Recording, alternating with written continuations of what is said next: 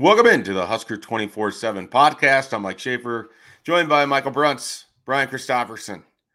Gentlemen, the season is inching closer, and we feel like we know a few things about this Nebraska football team, and there's still quite a bit that we don't know. And so, utilizing your wealth of knowledge, the two of you, we're going to run through every position room, and one of you is going to tell us things that we know, and the other of you is going to tell us things that we are still needing to learn about this specific position group. And to make it easy, we'll just start right away on offense with the quarterback. And Brian Christopherson, what do we know about Nebraska's quarterback room for 2023?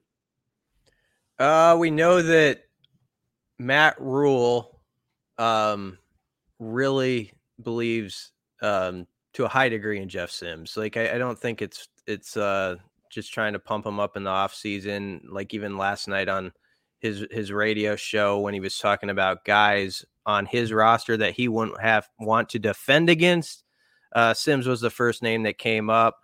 We know that Sims, from what coaches have said, did pretty good with the ball security. And even though he started slow in fall camp with the completion percentage, he built it up where he, by the end of this camp closing, was around that 65% mark. That's what Satterfield said the other day. So, I mean, that's good stuff. And you have to think it's advantageous that he's gone against a defense that Tony White has that's just going to throw all sorts of stuff into your brain, with coverages and alignments and things like that you have to process.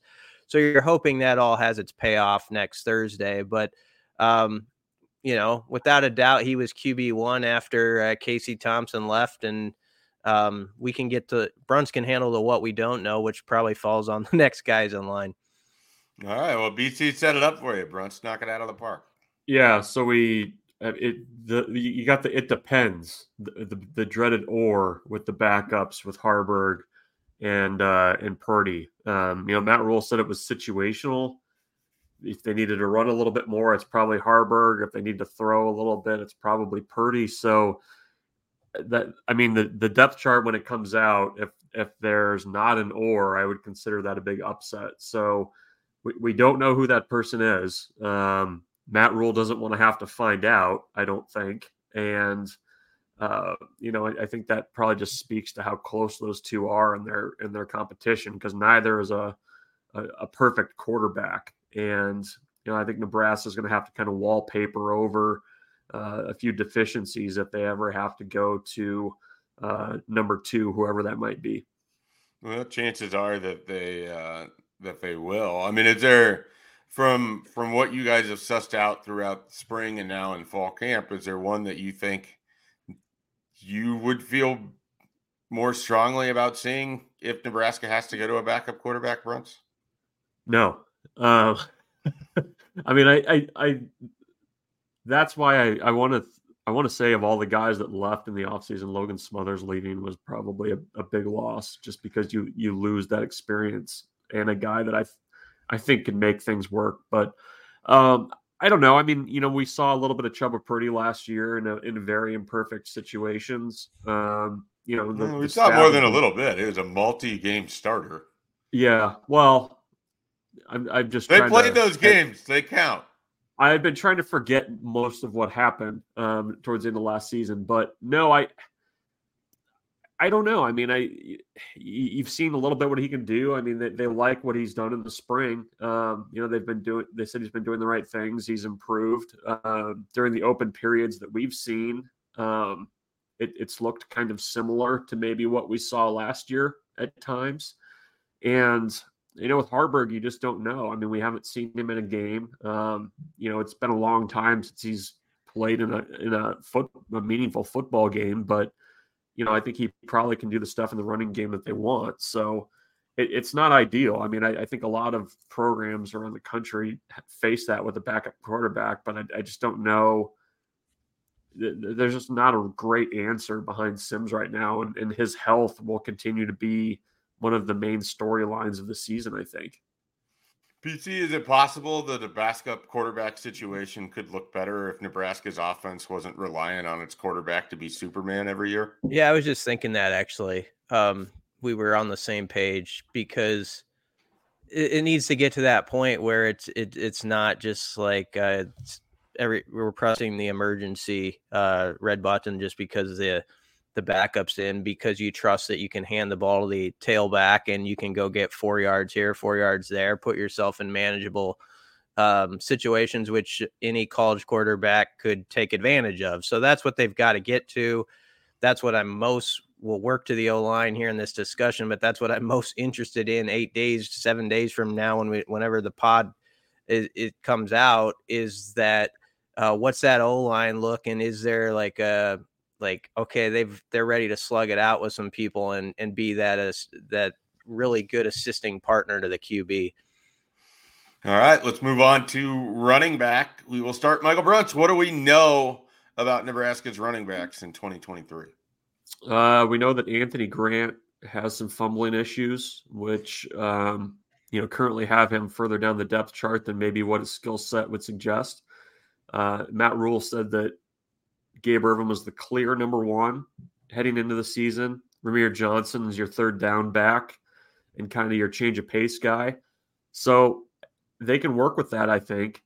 They also like what Emmett Johnson can potentially do as maybe a split out guy if they need to. But, when you listen to Matt Rule since he's been here, it's been all about Gabe Ervin and what he does and what they like about him. And he's going to get the first crack at things. And if they feel like they can trust Anthony Grant, I think that puts him more in the conversation. They have a nice 1-2 punch there. But I was a little surprised, I guess, that on Saturday that Matt Rule was as clear and straightforward with his answer about the running back pecking order as he was. BC, what do we still need to learn about these running backs? What Gabe Ervin looks like when he's fully healthy as like an experienced college player. I mean, I think there's some skepticism from the fan base because we just haven't had an opportunity yet to see him full speed, really, since that injury his freshman year. I feel like he had been working his way back all the way up until this offseason. And so, you give the benefit of the doubt to the coaches here that have seen every practice and watched a guy who does have his feet under him now and has a lot of confidence, and man, he looks the part. There's no doubt about that. When Gabe Ervin stands up at the microphone, you're like, that's exactly how you want a Big Ten running back to look. And there's some footage of him, busting through 2 or 3 arm tackles that are out there from the practices. So that's encouraging stuff. But we just don't know yet until we actually see who's the gamer of the crew, right? Because that's the thing. There's guys who have some years piled up, but nobody who's really had that track record where they've been the guy. I guess Anthony Grant to a degree last year, but there's doubts about him. But everybody else, you're kind of, what's this guy look like if he's RB1 for 12 games? Actually, what's that picture like?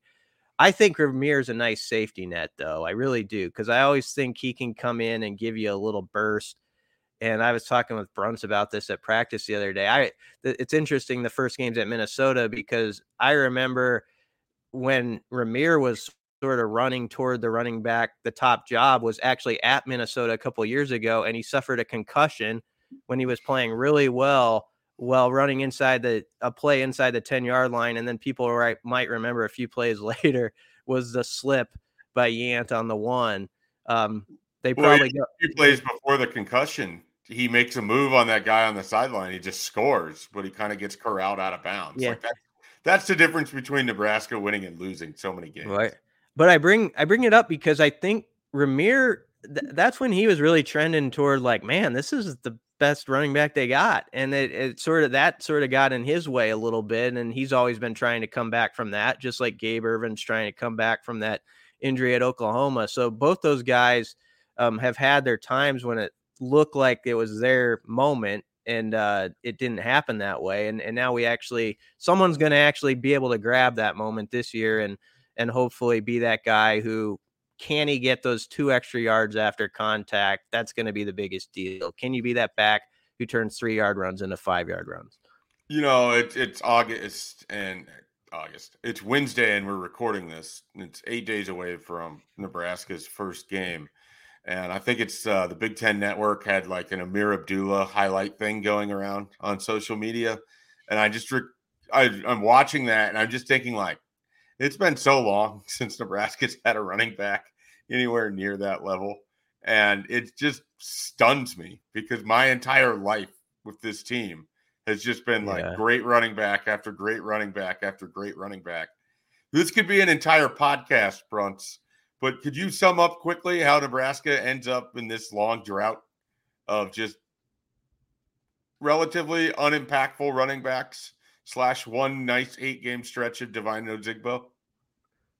Yeah, I don't know. I mean, I think they've had trouble keeping guys around. I think guys haven't developed the way that they would have liked. I don't know that Nebraska's done a great job at that position in recent years of developing running backs. I personally think it's also been a use issue. Like there's over multiple coaching staffs and multiple running backs coaches, some of the rotations and personnel decisions kind of leave you scratching your head a little bit at times.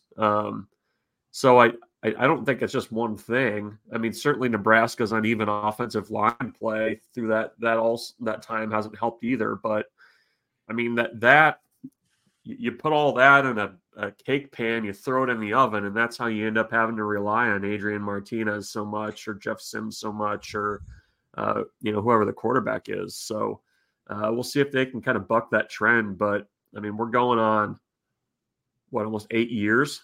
Yeah. Since Amir Abdullah left. I mean, it's been that long. Yeah. The perfect example of what a top tier running back, how it just changes everything. And we always knock the O-line in past years, but Amir that was an okay O-line, but he made them look a lot better. And I always bring up the Miami game from 2014. If you want an example of a game afterward, you're looking at the stats, you're like, oh man, they're just pounding it down Miami's throat and all this stuff. You go back and watch it, you're like, that's a brilliant running back making plays out of nothing on some of those where it's 7 yards when it would have been nothing for a lot of guys. And so that's what you're searching for. They think they got something there, though. That's the thing. I mean, Rule has been bullish on the running backs since the spring, and he has not backed away from that. So you got to have an open mind about it because they really are confident, I think, in that position. I feel like that last was directed directly at me. You got to have an open mind about it. No, it wasn't. I'll be the first to admit I'm incredibly skeptical of this running back room, but it wasn't directed at you. I think you're projecting. Well, it could have been directed at me or the general public. Which one did you want to direct it? I don't know. I think there's deserved skepticism about the run game as a whole until you see it with your own eyes. So why would you blame anybody for having that after what we've watched? Speaking of skeptical, let's move on to the wide receiver room. Brian Christopherson, what do we know about Nebraska's wide receivers in 2023? Well, Billy Kemp is like behind Jeff Sims is like as important as anybody on this roster. He's going to be the punt returner as well, and they're pretty excited about that, it seems like. But I just think he's going to have a high volume of catches this year. It sounds like he's tearing it up. He's a huge portal addition, not only because of what he can bring on game days, but I think as they're trying to get those freshmen up to speed where maybe you see them start to pop up we get a month or so into the season. He's the guy who's that peer tutor who's very useful to them. So Kemp is the thing I feel really good about. I feel everything else is a wild card, which goes to what Bruns has to answer, I guess. But there's not a lot of things I just am definitive on, except the fact that I think Billy Kemp's going to be really good and trusted a lot. All right, Bruns, you have your PowerPoint ready? What do we not know about Nebraska's wide receivers? Yeah, sit down. We don't know a lot. We know Kemp. We don't know who what like the rotation looks like, or if that rotation can be productive. And certainly Xavier Betts, we've talked about that a ton, but him leaving is another question mark for this group. At least just not having somebody that is athletic, the type of guy that can go and just get open. Marcus Washington's health, he's back. Marcus Satterfield said, but you'd like to be able to rely on him. I think just his presence makes that room look so much better.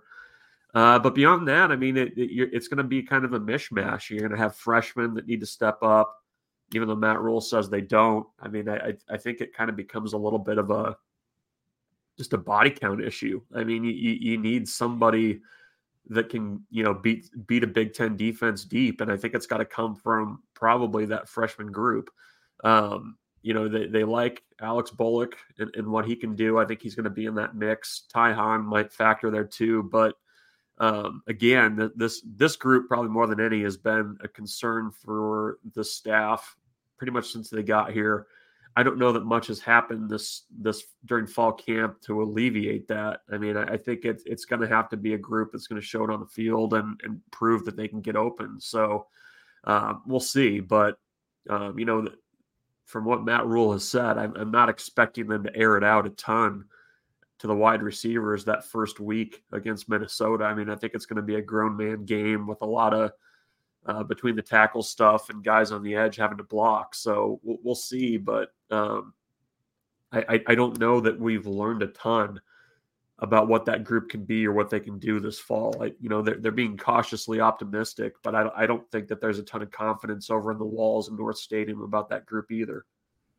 And I'll say this too. I don't know that that's necessarily the staff's fault. I mean, that's a position group that really has needed to been rebuilt from the foundation, and that they're kind of paying the price for, again, almost a decade of just not being able to develop that position or keep guys around. Absolutely. Do we sometimes make a little bit too much of Nebraska's wide receiver situation, especially if you look at how other teams in the Big Ten West have made the Big Ten championship game, and we often can't name their 2s and 3s at wide receiver. As long as you have one guy, it seems like that's what you sort of need in the Big Ten West. Now, this isn't, Purdue doesn't fit this example necessarily, but your Iowas and your Wisconsins and your Minnesotas and your Illinois, how often are we talking about their number 2s and 3s wide receiver? Not as much. I mean, some of those are just bad offenses too. A couple Which of them, I think, is what Nebraska might just be. Well, I think it possibly. I mean, a lot of this comes back to the run game too. If the run game is up to snuff, we're less worried about like who's the third or fourth guy. I think the ultimate wild card in this conversation is a guy like Garcia Castaneda, who I forgot to mention it. Sorry. No, I just think that if he Schaefer's shaking his head. You let us down in what we don't know. I know. I don't know because I didn't mention him. Sorry. I always think of the opener in Dublin though, when it was actually the play where he fumbled it and he was juking like 3 guys before he fumbled it, and people say he's down, but he's kind of a fascinating guy in space from what we've seen, and so he's the player where if they can get him some, like maybe it's a short pass completion and then what can you do with it sort of guy, I'll be pretty entertained to see if that takes off. And I think Bullock it seems like Bullock's going to play a decent amount right off the bat, as much as we've heard of him. So, if you get a guy or two like that to pop while the freshmen are kind of growing behind the scenes, it's not as bad a situation. And of course, if you have a run game, then it's just a nice compliment when you have that guy who can take the top off of defense. You do need it though. And they've got to find somebody who can make that 55-yard house call on occasion. This is a fun one. Michael Brunts, what do we know about Nebraska's tight ends in 2023? It's a big group, and we don't know a ton. I mean, I think Borkacher's going to be a guy that they're going to lean on. We know that Thomas Fedoni is still practicing. That's a significant thing at this point in fall camp. But beyond that, I mean, I think we know that Nebraska is going to lean on that group a lot. I mean, to your conversation about, other Big Ten West teams, you might not have been able to name the third wide receiver, but you sure as hell could name the top tight end or a guy that was kind of filling that role. So I think they like the potential of that group. I think there's a ton of athletes, but there's still question marks. Gilbert's waivers there. Brian can get into that too, but it seems like a group with a high ceiling and kind of a medium floor right now. All right, Brian, take it away. Yeah, we don't know if they'll have Gilbert. I've been I don't know. At this point, I'm sort of under the impression you don't have him until you hear otherwise. So, and I think they've proceeded that way through August, which, as Rule stated, is a disappointing deal if that's how it comes out. I think let's say he's not part of the equation. I think then there is curiosity about sort of who the third and fourth guys are there, as much as they're going to use the tight end in this offense. Bonner is definitely an interesting figure. Who was all the talk of spring. And I don't think it means anything that we didn't hear as much about him this fall. It's just a deal where sometimes he just doesn't get asked about. And so people kind of think like, oh, he's not doing well. I don't think that's the case because Satterfield said they're going to use him. He's going to matter. But a guy like that's going to be, you need sort of that other guy that not everybody's always talking about to pop. And maybe one other young guy comes along. I know they like some of the like a Applegate or somebody pops in the middle of the season. But the thing we don't know is the durability thing too. Like you get through the full season with those top two guys, Fedoni and Borkercher, because you kind of need to, you need them for most of the way. And what we don't know is what Thomas Fedoni actually looks like as a college tight end. That's like we have ideas, our imaginations dance. And I think it's clear that he's a worker. I mean, it's clear the way they talk about him that he gives you everything, but he's only played like 3 or 4 college snaps, I think, so far. So it's going to be like his first game out there, which is so weird to think about. Michael Brunt, true or false, Janiran Bonner is actually just a younger version of Chancellor Brewington?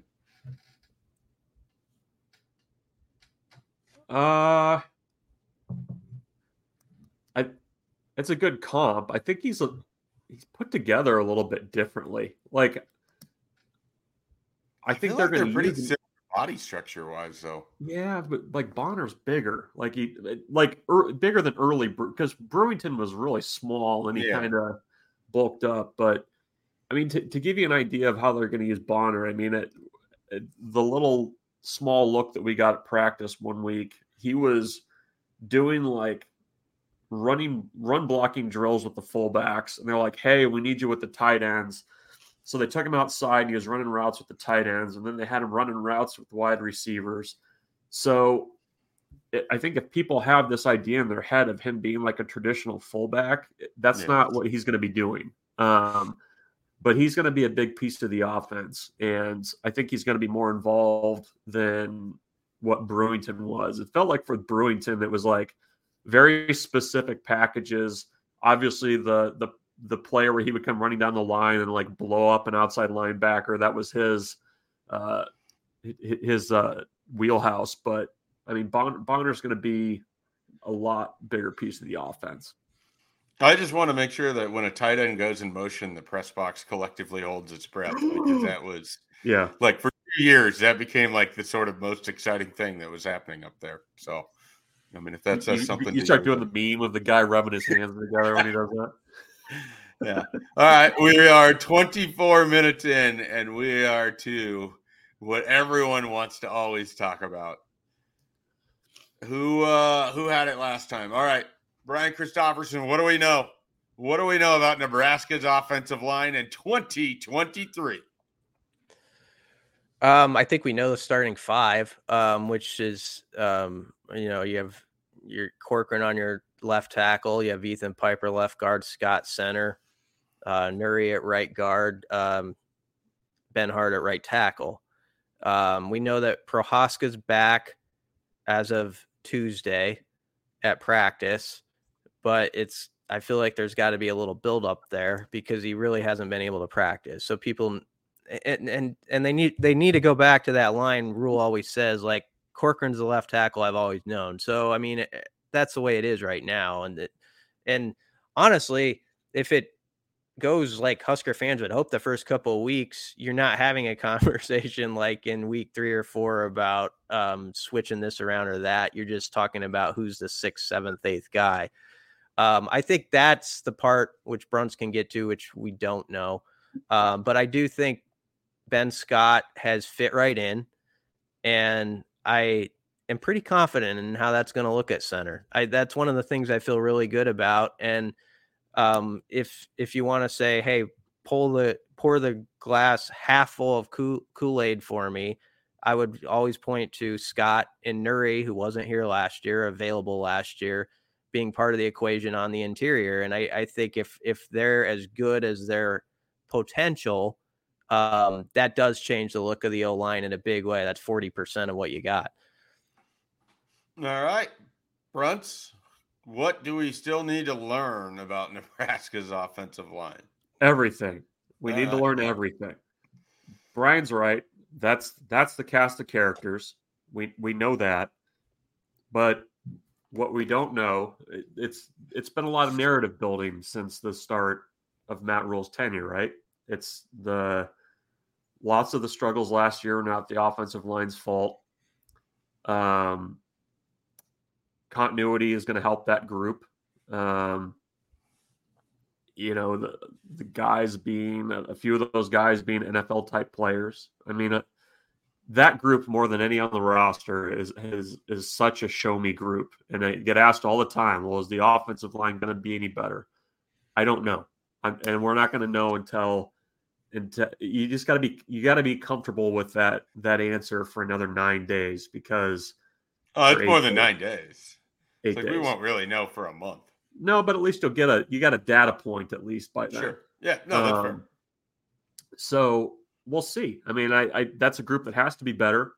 And the question is whether or not this coaching staff plus year 2 of Donovan Raiola can get more out of that same group than what they have the last couple of years. Because, for the most part, it's the same crew. And that's going to be the question that we just don't know, and we won't know until we actually see real live football being played against another team.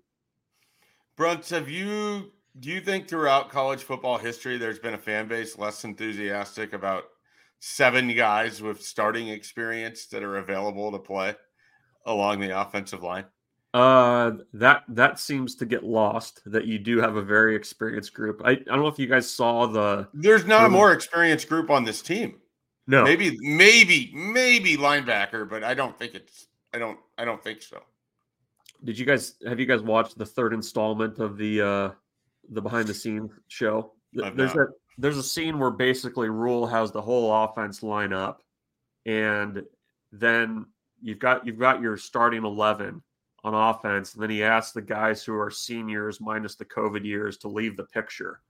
And at offensive line, it's pretty much everybody minus Corcoran that got out of the picture. So, I mean, I think most years you'd feel pretty good about a group like that's got, multiple multi-year starters.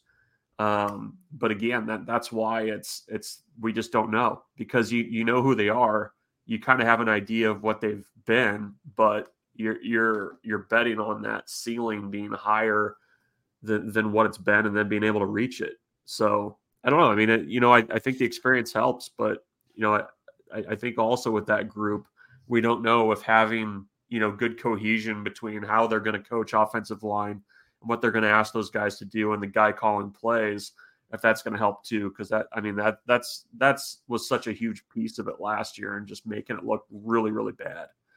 PT, any other offensive line thoughts you'd like to get out there? No, it's pretty well covered there, right, Browns? I would just say, I mean, beyond the obvious of it's the opener, and why wouldn't you be fired up? This game should mean everything right off the bat to this O-line when you think about the last 3 years against Minnesota, and Minnesota basically beating Nebraska in sort of alleyway fights, ugly type of games, but sort of winning the type of with the type of formula that Rule talks about winning with going forward for the Huskers. And so this group, I know they're not going directly against Minnesota's O-line, but Minnesota's got 2 or 3 changes they have going, including at their center spot where they lost a guy to the NFL draft. And so they've got to answer those questions. And as Brunt's laid out well, Nebraska has the veterans here. This has to be a game where if I'm in that room, I'm like, we got to send a message here right off the bat that it's going to be a little bit different going forward. And there's no reason with the experience they have why they can't start to chop some wood at least in making that happen. All right, let's take a quick timeout, and we will dive into the defensive side of the ball when we come back here on the Husker247 podcast. Defense time. All right, we're jumping over to the defensive line. We're just going to do the entirety of the defensive line, entirety of the linebackers, entirety of the defensive backs, and then the special teams. You can break it out as you want inside those position groups. I believe we're to Michael Bruntz. What do we know about Nebraska's 2023 defensive line? We know Matt Rule's excited about the future, but what do we know about this upcoming season and who the Huskers will have involved up front? Yeah, they feel like they've got 6 or 7 that they can lean on right now. And I think probably you could get a starting 4 basically with an or at one of the end spots. Nash, Ty Robinson, and then kind of that or of Blaze Gunnarsson or Cam Lenhart at the end spot. Beyond that, I think they feel good about some of the depth they've got to be able to move guys through. That's a spot where they added a few transfers, and I think it's a group that's come along, and they played well in fall camp in the scrimmages. I think the kind of attacking nature of the front has helped that group as well, rather than kind of doing the stand-up dancing bear stuff that you've seen in the past. So I think they feel okay there. I think, if they were kind of getting greedy, they might like another guy or two to enter that mix. But I think they've been pleasantly surprised with how that group's come along. And like you said, they really like the freshman group and what they can kind of develop. That would be a group that I would not be surprised if you see a few more younger guys play a game or two, but keep the red shirt too if they're ready by the end of the season. BT, what do we still need to learn about this defensive line? Well, I think it's one of the most crucial parts to deciding how this season goes is actually what we don't know, and it's how basically guys 4 through 8 or 5 through 8, however you want to put it, how reliable are they? Like, can they hold up in this league? Because they're going to get their snaps. You're going to give, Raquan Buckley really hasn't played as a Husker, and maybe one game, but he's going to be a guy like maybe he has to give you 20, 25 snaps on a given night, and maybe right off the bat, and they really like him. And that he could be an example with this staff of this is a player who sort of was getting lost in the weeds, but they were able to develop him and find stuff with conditioning that helps him. So Raquan Buckley is really a face of that, like getting a second opportunity and what can he do with it with this staff. But then there's other guys like that aren't talked about much, but like a Jacob Herbeck, like he's a walk-on who hasn't played, and he might, get some snaps. There's Prince Will, who definitely had a good spring, got banged up a little bit in camp, so I don't know what the latest is there, but can he make some headway and maybe burn through his red shirt and help him out? And then they do truly love that freshman class, which I think they should. But as you guys know, it's very hard to get a lot out of players that are 18 years old on the D-line in the Big Ten the first year. But you wonder if like a Van Poppel or somebody like that can pop in for 4 games.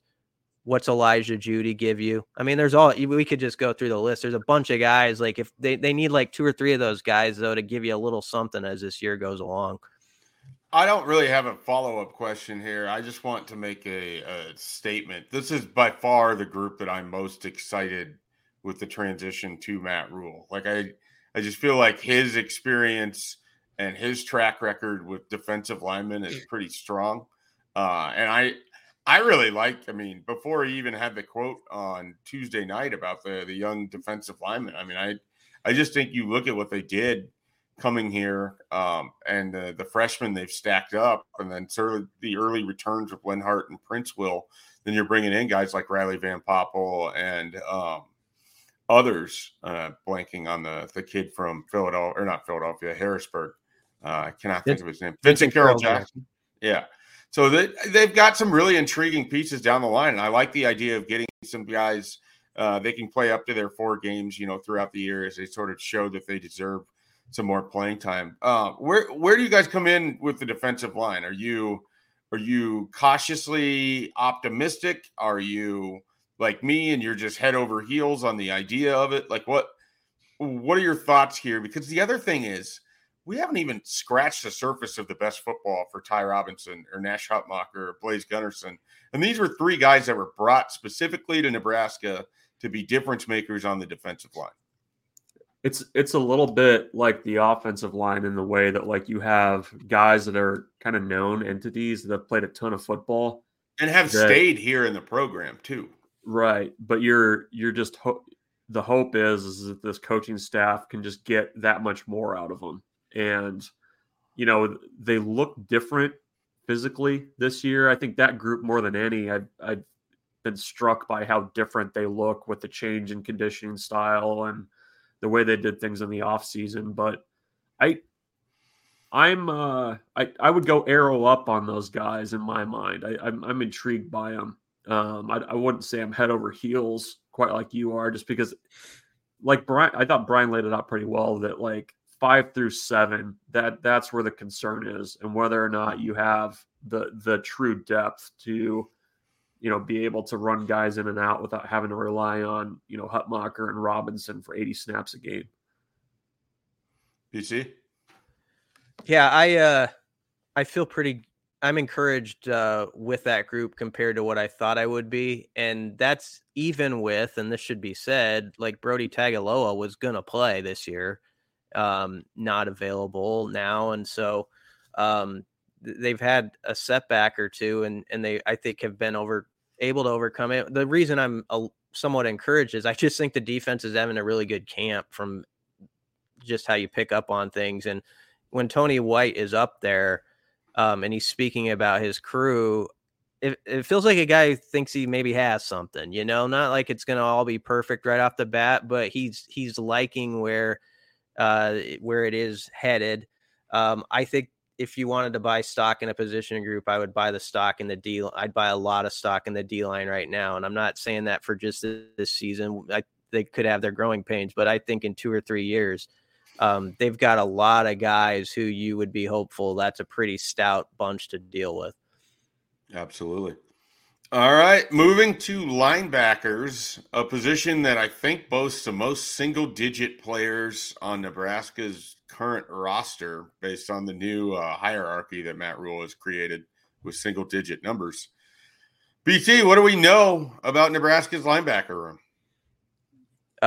We know Reimer has kind of emerged, I think, as that dude, and you could say, well, that would have been obvious, but I didn't know that before the spring, like how certain guys would adapt to the new staff and you heard so much about John Bullock, who is going to play a lot, that I started to wonder, like, okay, what does that mean for some of these veterans?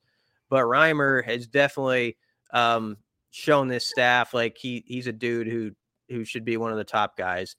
And I think Nick Henrich has made a nice comeback. We know that too, and you got to give him credit. He's at least put himself in the mix and earned a single digit there and is going to be a good team leader. And then we know at the jack spot that there's 3 guys. I kind of think MJ Sherman's the head of that crew, but you got Jamari Butler and you got Chief Borders. And that's sort of the joker position, and it's called a jack, but it's the position where they can move that guy up to the defensive front and do a lot of fun things with him. And so if this defense is going to take off like they hope it does, I think that position is going to have a large say on whether that's true or not. Brunts, what do we still need to learn at linebacker ahead of 2023? Yeah, I think the big one is everybody's, always asking about pass rush. That jack position is going to be really big for that, and kind of how they do things.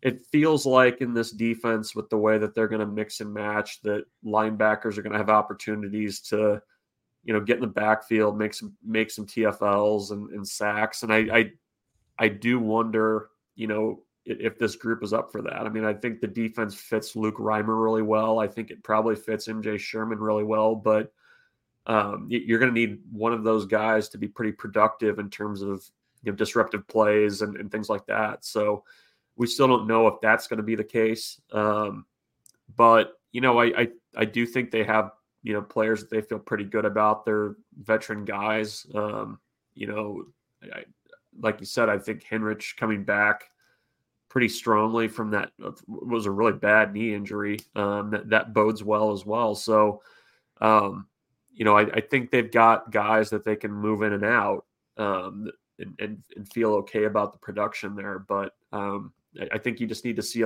probably a little bit more from the pass rush and those disruptive type plays that are going to be really important for, when Matt Rule talks about playing close games, turnover differential, that kind of stuff. I mean, a lot of that's going to have to come from the linebacker group, I think, in terms of making plays and getting off the field.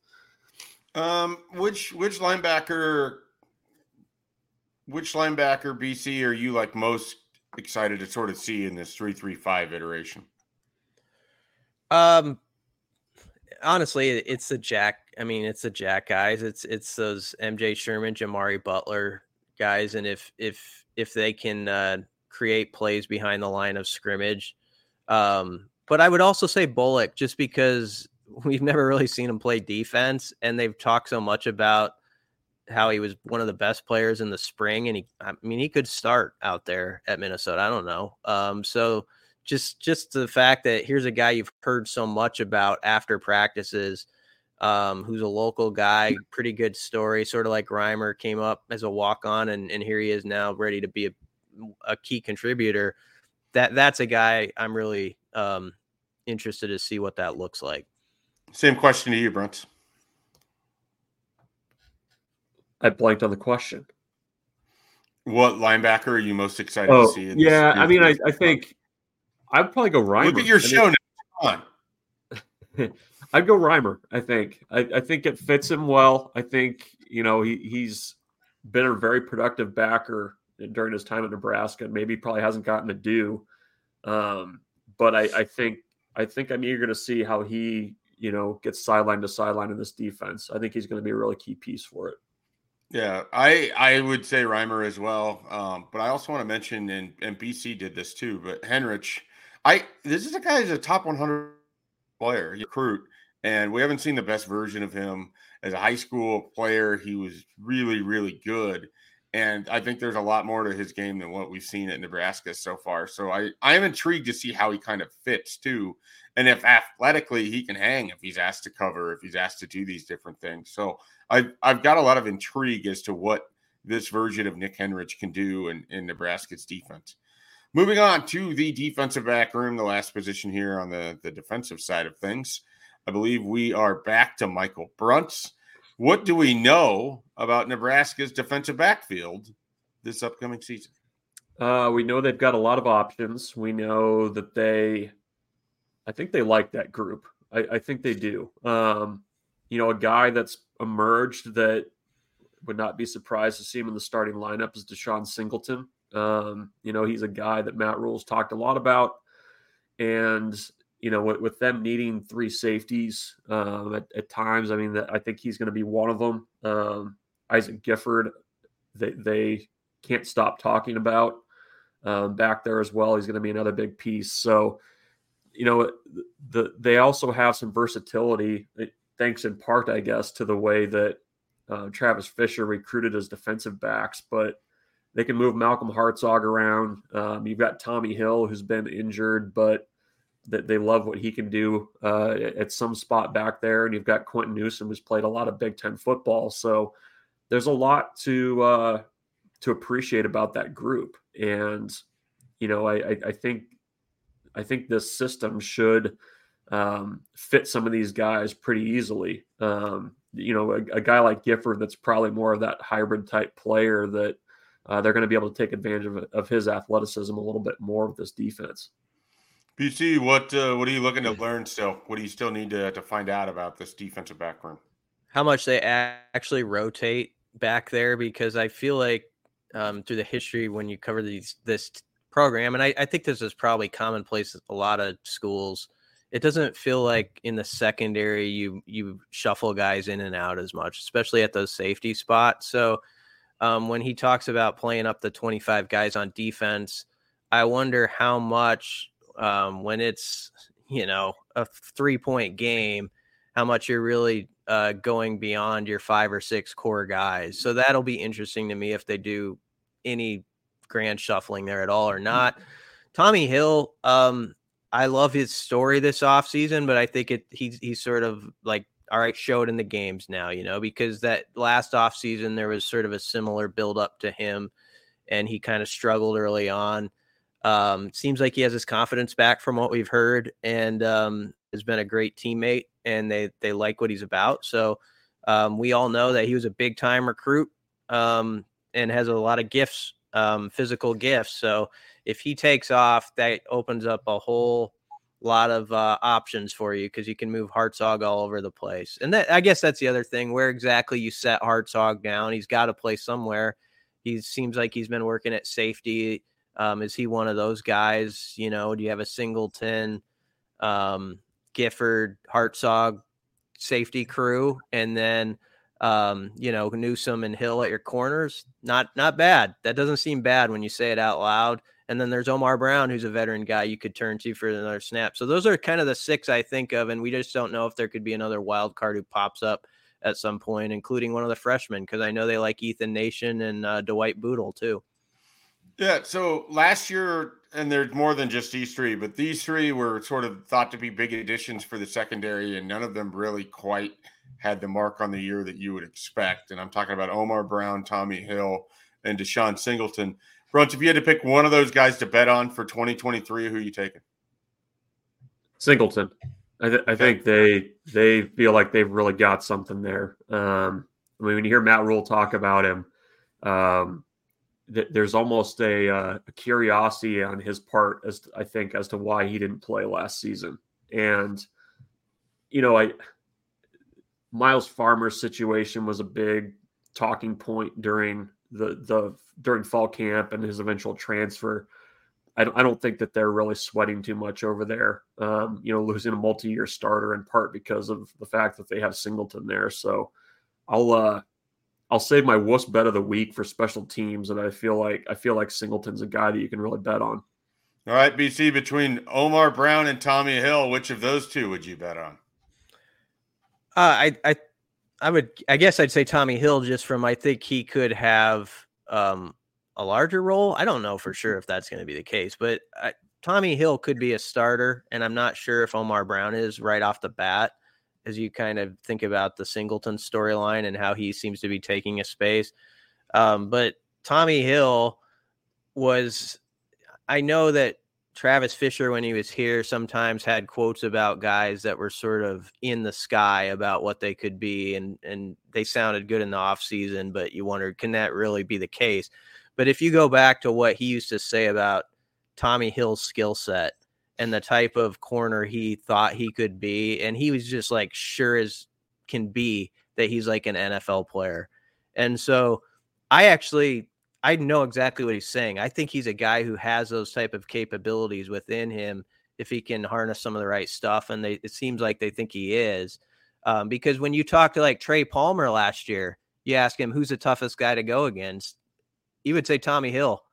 And so, Trey Palmer's doing all right for himself right now, it seems like. So I think he does have a huge ceiling, and it's just like, how close to that can he get right now? It would be a big thing if he becomes the next just solid shutdown guy over there for Nebraska. My takeaway there is that BC thinks Tommy Hill has more upside than Sauce Gardner by using Trey Palmer as an example. That's exactly right. Yeah. Did I follow that line of logic perfectly there? Sauce ain't got no sauce is what I was saying. Wow. Going after Sauce Gardner. That's I think Sauce is an interesting one. We'll get sure, his comments later. I'm sure he listens to the pod. Yeah. Big fan. He and Jack Stoll used to listen together. All right. We'll finish up special teams here. Michael Bruntz. Actually, no, we're back to Brian. It's hard to keep in order when you try to do this. We're back to Brian. What do we know about Nebraska special teams 2023? Got a really good punter. He's Buschini, I think, can be one of the best in the league in the country. I believe that. Because of what he did at Montana, I still go back to that. And if he's not playing half the season on one leg, I'd like to see what that looks like. So protect him, please. I like Buschini too. He's a married guy, like playing in college. I just think he's got a cool storyline with that. Beyond that, I think we know that Billy Kemp is the punt returner, and sounds like Emmett Johnson might be the kick returner. I guess that could fall into Bruntz's category. That was mentioned though, that he could be the kick returner. But Kemp is definitely the punt returner, and I think they believe that he can break a big one or two back there, and they like his experience. I also think we know they're going to be aggressive. I would not be shocked at all if this special teams unit of Nebraska pulls some tricks, early in the season too. It wouldn't surprise me at all. And one other thing we know, they're going to try really hard to block a punt the first couple of weeks, which sounds Captain Obvious, but I remember Foley saying, like, if you can get a block punt like early in September or something, it changes the whole dynamic because people have to think about that, and it can help your return game, and it all plays off each other. So that's going to be a big deal for them to go after and get one early on. Now, BT, when you talk about Nebraska's kick returning, are we expecting that they have the ability to get past the 21-yard line? I don't know. I think that's a question for the press conference Friday, actually. It probably was a question earlier in camp. I don't think Rhule's ever been asked about like his philosophy in this age of how much you should fair catch it with the kickoff game, or if they give a lot of thought to that. But I'd be curious what they say. Would you phrase it as sort of Parker Gabriel would? They give you the ball at the 25. just set it up. It's one of those things where a guy, media guy, he's just stating their opinion and not actually asking a question, right, sort of thing. Yeah, we could do that. That could be good. All right, Bruntz, take it home. What don't we know about Nebraska special teams for 2023? We don't officially know the kicker yet. Do we unofficially know? Are you guys exchanging texts without me? Not officially. You're not officially exchanging texts without me. No, just on the side. I would bet this is my wuss bet. I'd go Alvano on that one, but I think that is a really important decision that they've got to get right if they're going to be playing these close games and needing those points desperately in these close games. So the other thing we don't know, the kick returner question is an interesting one. I mean, yeah. As much as they mentioned Emmett Johnson, he's in the mix back there. Garcia Castaneda was one. That was where they were using Ethan Nation a little bit, and I don't think he's necessarily ready for the bright lights at corner, but he's at least made a mark, I think, as a potential special teams guy. And like Brian said, they're going to be aggressive. If they can find the right piece there, maybe you do let a guy bring it out and risk, getting it at the 21 instead of the 25. But I do think that the kicking piece of it, they've got to get right. And it's a slightly concerning that in 2 of the 3 scrimmage weekends, he mentioned that the kickers did not have good days, either of them. So that's something to follow early in the season. Is Bleekrode didn't have a good spring game either. No. So that's an important piece of the puzzle that maybe we need to ask about again on Friday. Here's a question. If all things are equal between Bleekrode and Alvano, like it's been sort of mediocre, who would you put out there in game 1? Bleekrode. Yeah. I go Bleekrode because then you kind of can wait and see if he struggles and you go to Alvano. I think it's a lot harder to start with Alvano he struggles, and then you go to Bleak Road, and then you kind of have this situation of, is there a confidence crisis in Tristan Alvon? I mean, yeah, kickers, I don't mean this as people, but the situation is weird. Like, nobody wants to touch it. Like, you just want to insert the kicker and let him do his job and then not have to think about it. And I think the safest way, if they're truly equal, you start with Bleak Road, because it's a lot harder to make that flip the other way around. Do we need to start combing Haymarket restaurants to see if there's any kickers around? Is it to that level? Do you want to split the alphabet into thirds and we all just call, based on our letters? I'm just going to Leadbelly. They've had success there before. You go back to that well. I mean, I don't know. Two kickers coming out of the same downtown restaurant? That seems unlikely. All right, we have leg strength in their servers. Well, might be part of their training program. We have about 4 minutes here before we have our longest podcast of the summer. Ted Carter, Nebraska's systems president, will no longer be Nebraska's systems president. He's moving on to the president role at Ohio State. This news caught people off guard, both within the university and externally as well.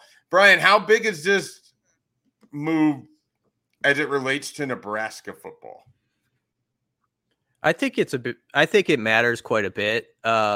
It's one of those things you could push to the side and say, I'll put my attention elsewhere, which is what we're going to do, because we're going to have the football games in front of us. But they've got to they've definitely got to nail that hire. I think moving ahead of someone who has the ability. I know some people roll their eyes at this because they'll think there's too much emphasis on athletics and all this stuff. But it's a job where you've got to have someone who has some understanding of how big of Hank Bounds always used to say the football program and the athletic department's the doorstep to the university. And whether people like that or not, I completely agree with it. And when there's momentum over there, there's momentum within the whole university.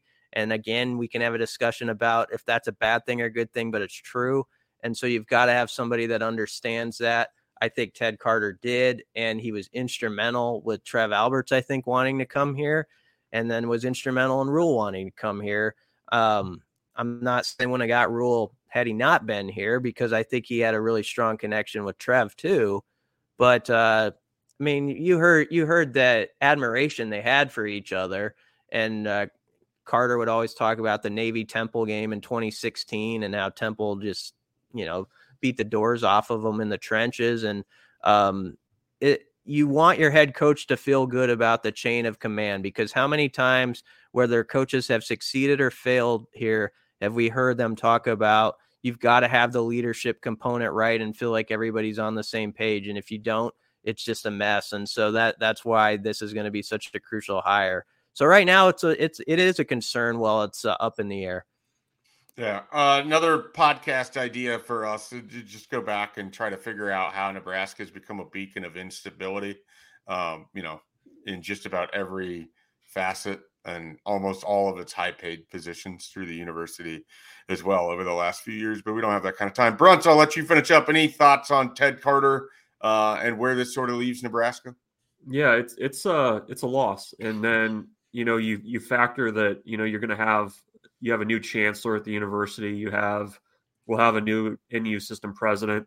And also, you have to go back to this summer when there was some question about, moving the responsibilities of who reports to whom, and, the NU president having a bigger role in athletics. I mean, I think with the way that conferences are shifting now, I think it's important to have clear leadership and a voice in that room. Again, it's the presidents and chancellors that run things, that can advocate for your university. I mean, I think everybody feels pretty settled in the Big Ten, but you need to kind of solidify that spot and make sure that you have a voice in what's becoming more crowded room in the Big Ten. And I think Ted Carter was a respected voice. I think, when he actually, weighed in on things, I think it mattered.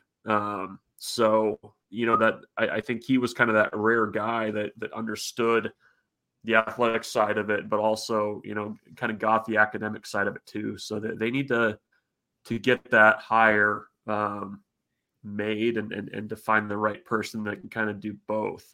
I guess obviously the academic side rises to more of a priority, but the athletic piece is part of it too.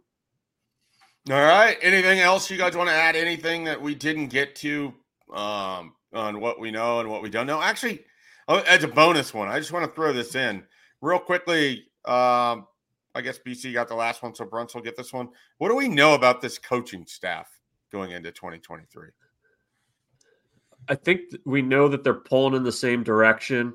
I don't think, my sense is there's not a lot of, ego involved with this staff. I think part of that is just the way it's made up, the fact that they've been together for so long. We'll see if, how that plays out when you're in tight games and, need to make good decisions, but they know who they are. And I think they kind of know what the other guy is going to do that's coaching next to him. So I think there's probably value in that, but that also falls into the, we'll see how this goes in that opener. BC, what do we still need to learn besides everything? Yeah, I mean, it's all the things. I guess I feel pretty good about it because of what we've heard about their progress as fall camp. But it is an interesting storyline when you step back from the trees a bit and you think like, okay, the defense is led by Tony White, and he's the one guy who, really wasn't part of the rule tree of coaches. And so there has been this buildup of having to, get on the same page, I'm sure, with stuff over the last 8 months. And it seems like that's gone pretty well from what we've heard, which you wouldn't expect to hear otherwise. But it is encouraging when you hear the defense is playing so well. But how does that look in the season, when you're on a game day and things are, you're under the heat lamp, so to speak? I think what helps it out is, Tony White, he's kind of a good-natured guy, and I just feel like he's got the type of personality that's so like he's affable, and I think it can really connect with guys and has done a good job. So that's probably going to help him. But I guess if you're searching for something like what don't you know, it's how they come together on game days and how that works in the headsets and all that stuff, which we won't know anyway, but we'll know somewhat by the play, I guess. Absolutely. All right. Great stuff, guys. As always, you can catch all of our content at Husker247.com. Plenty of things going on as we get prepared for the start of the 2023 season. And the next time you hear our voices, it'll be the three of us joined by a special guest as the Husker 24/7 Hypecast returns for yet another season in which we will get you hyped, possibly for Nebraska to win football games and quite possibly for them to even play in December at a potentially remote location or an open-air press box in New York City. What about January? January could be on the table, but I think that they need to try to play a game in December somewhere first that isn't Rutgers before we start to worry about January. Is that fair? Championship week is what you're referring to. Yes. I'm referring to Nebraska representing the Big Ten West in its last year in Indianapolis as a massive underdog against Penn State. That's who I have winning the conference this year, by the way. Nobody asked, but that's what I have. All right, so we'll be back next week with the Husker 24/7 Hypecast, and be sure to check out everything over the weekend. There'll be some media availability on Friday and Monday and Tuesday as well, so there'll be plenty of content leading up to next Thursday's game against Minnesota. For Michael Brunson, Brian Christopherson, I'm Mike Schaefer. We're Husker 24/7. We'll catch you next time.